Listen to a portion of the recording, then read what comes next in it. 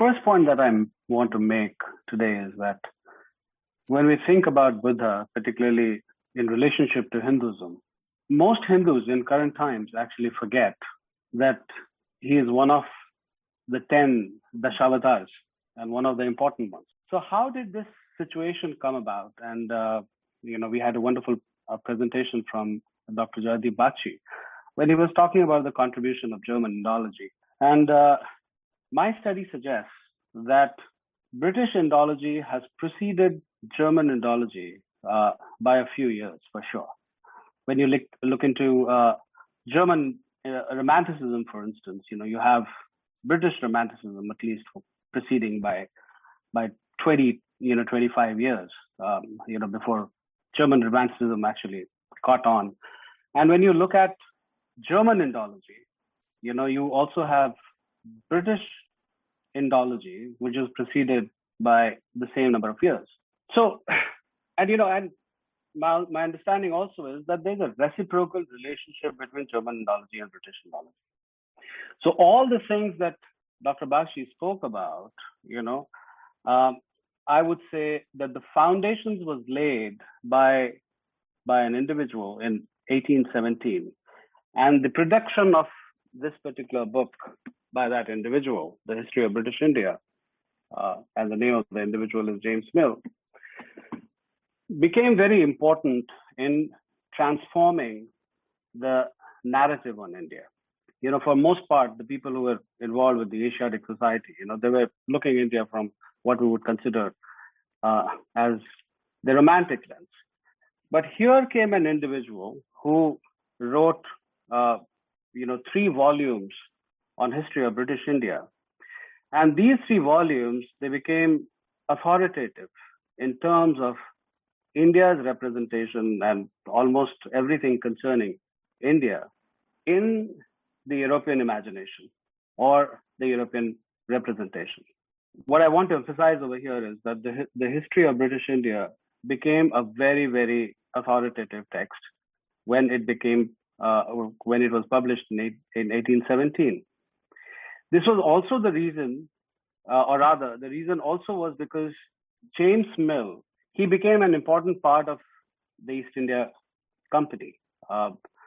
He rose through the ranks, and by the time it was 1830, James Mill, in a certain sense, you can say that he had become the chief executive officer of East India Company because he was holding the highest position in the headquarters of East India Company in London. James Mill and his cohort were also instrumental in putting together University of London. And the stuff that he wrote in the history of British India began to become part of the academia. And when you look at the subsequent publications on the history of British India that came from the Cambridge University Press and Oxford University Press, you find that these texts are basically replicating the plan that had been put together by James Mill. Now, what is the important contribution that James Mill did? James Mill basically inverted the discourse, the romantic discourse, which was occurring before him. The Christians had started this, but I'm talking about people who would actually identify with the secular tradition. And in History of British India, Volume 1, he writes 7 chapters on Hindus. And in all these 7 chapters, what he is doing is that he is describing Hindus as savages, barbarians, uncouth, rude, brute, and so on and so forth, in as many ways as possible. He begins the discourse by saying that the Hindus are rude and brute because they have no sense of history. In fact, this entire narrative that you have around historicism and history of India and India is not lacking any sense of history. The genesis of this can actually be traced, in the writings of James Mill. In the 2nd chapter, he describes the Hindu social order as hierarchical and oppressive. In the 3rd chapter, he basically talks about forms of governance. And there also, it's basically the same story. And what he's saying is that the Hindu forms of governance right from antiquity has been hierarchical and oppressive. And then he goes on to describe the taxation structure. There also it's the same story. In the next chapter, he talks about the Manu Dharma Shastra, and there's a clear representation over there once again of the Dharma Shastra, that it is nothing but hierarchical and oppressive. And then he goes into talking about the characteristics of Hinduism and the manners of Hindus, and they're also, it's the same story. So in a certain sense, it would be very, very difficult to basically find one positive representation on the Hindus in the history of British India. And this particular book, as I was telling you, it basically became the authoritative text in description of matters concerning India and Hindus. And I think it is in this light of what occurred in 1817 that we need to look at the subsequent developments, of the narratives on Hindus. The next point that I want to make is that it's basically in the backdrop of the hierarchical and oppressive nature of Hindus that Buddhism is characterized as egalitarian and emancipatory. And Dr. Bakshi, went into the details of German Indology, how that happened over a period of time. So this is the fundamental source where the distortion basically begins to happen. And because the Dharma Shastras had been demonized to a considerable extent, the cosmology behind the Dharma Shastra never gets discussed. And when you look into the Dharma Shastras, of course, the 4 Varnas are described, the 4 ashramas are described. The sannyas ashram is very well described, and and what are sannyasis expected to do, they are described very well as well.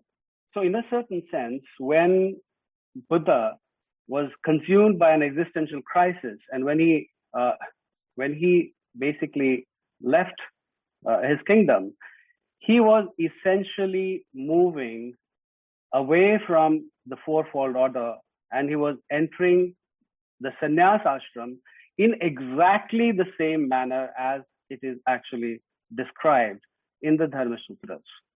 What is it that he does? He basically cuts his hair.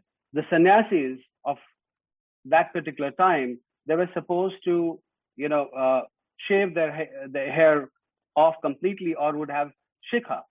This is described in the Dharma Sutras. They were supposed to have a begging bowl.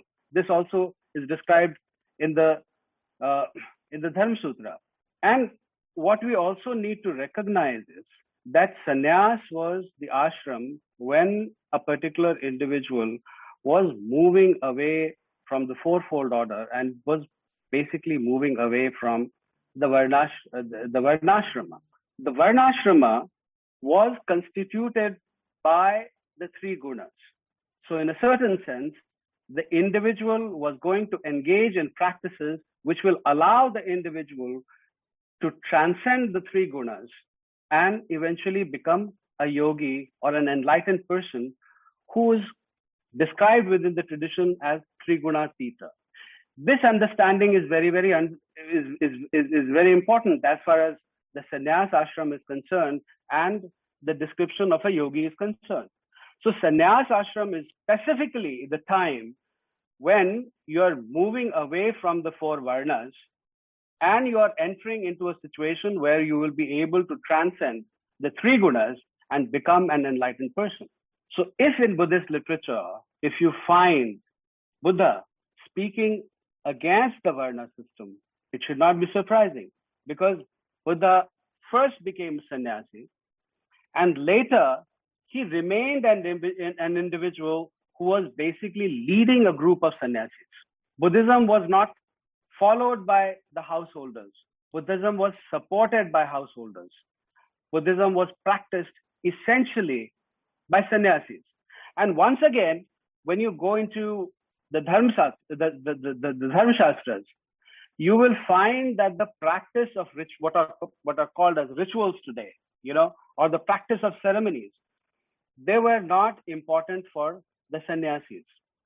The practice of rituals or ceremonies was supposed to be practiced by people who were in brahmacharya and grihastha.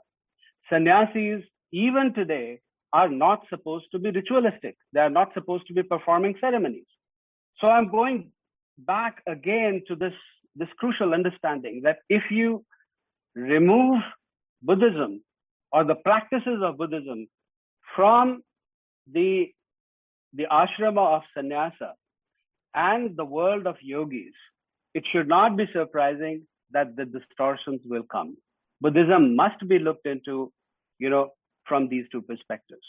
So just to emphasize this point, what I'm saying is that the sannyasis, even in the earlier times, they were not supposed to be engaging in any kind of rituals or ceremonies, and sannyasis were not supposed to be following the Varna order. And this traditional understanding is still prevalent in ancient India because it's commonly understood or noted, or it's commonly stated, Jati na pucho sadhu ki. Traditional India even today does not talk about the jati of a sadhu or a sannyasi, because this understanding is deeply embedded within the tradition that with the moment a sannyasi takes sannyas, or an individual takes sannyas, he or she has started moving away from the fourfold order, and he or she has basically started moving away from the three gunas, which essentially determine the varna of an individual. Now, let me come to the second point, where you find the the distortion of Buddhism, and this is particularly in relationship to how Ashoka is described. And for that, what I'm doing is that I'm going into one of the major rock edicts that was put together in the times of Ashoka. This is Rock Edict 12. It goes something like this. This is a translation, which I've got from one of the texts. The beloved of the gods, the king Piyadasi, honors all sects and both ascetics and laymen with gifts and various forms of recognition. But the beloved of the gods do not consider gifts of honor to be as important as the advancement of the essential doctrine of all sects.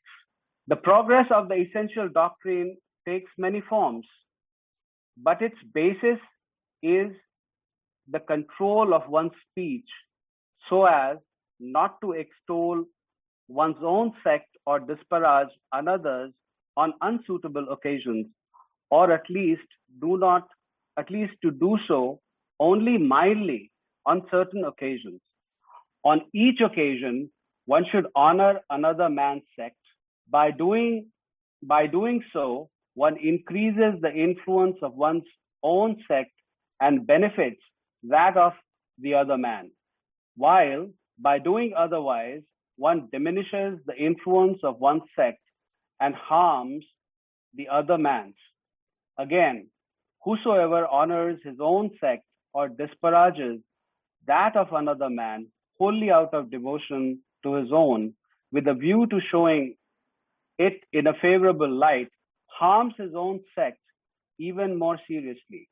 Therefore, concord is to be commanded so that men may hear one another's principles and obey them. This is the desire of the beloved of the gods, that all sects should be well informed and should teach that which is good, and that everywhere their adherents should be told. The beloved of the gods does not consider gifts or honor to be as important as the progress of the essential doctrine of all sects. Many are concerned with this matter: the officers of Dhamma, the women's officers, the managers of the state farms, and other classes of officers. The result of this is the increased influence of one's own sect and glory to Dhamma. So this is, the 12th major rock edict of Ashoka. So this narrative that you find that Ashoka promoted Buddha Dharma or Buddhism is absolutely wrong, because this is not what Ashoka did. Ashoka himself is saying that one should not be imposing one's tradition on others. And why was he doing this? There is a very clear instruction, in the Arthashastra, and I've gone through this entire book, where it is clearly mentioned that a king should not be imposing his tradition, quote unquote, religion, culture, language, dress on the people that he is ruling.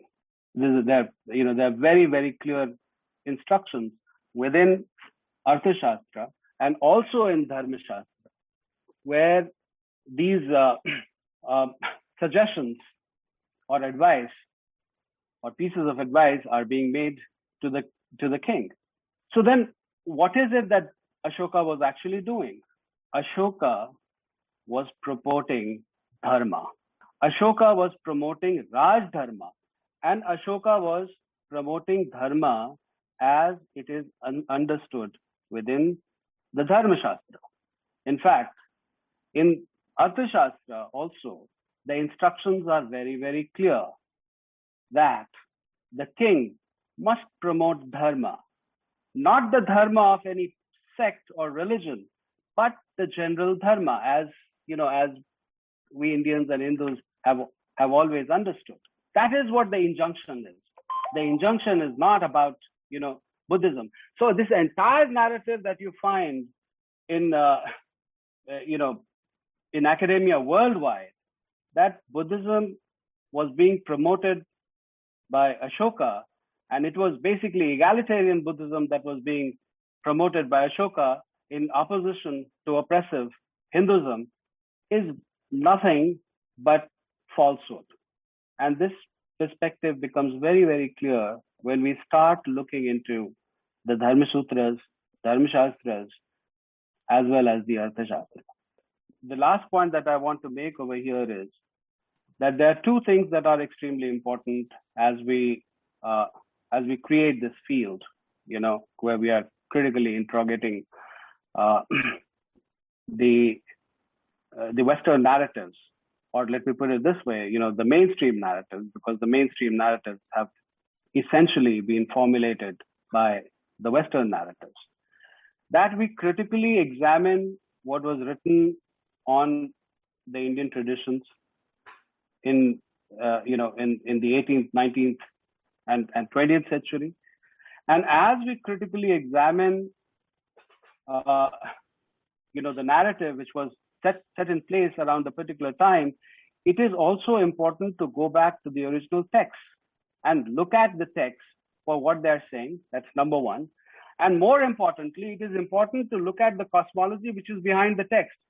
Because if you do not understand the cosmology behind the text, then we will continue to make errors and we will continue to make representations. And I think this becomes very clear, when you look at what James Mill did, in relationship to Hinduism, and or rather the truth that emerges when you begin to look at the text around the times when Buddha promoted his own tradition or his own sect.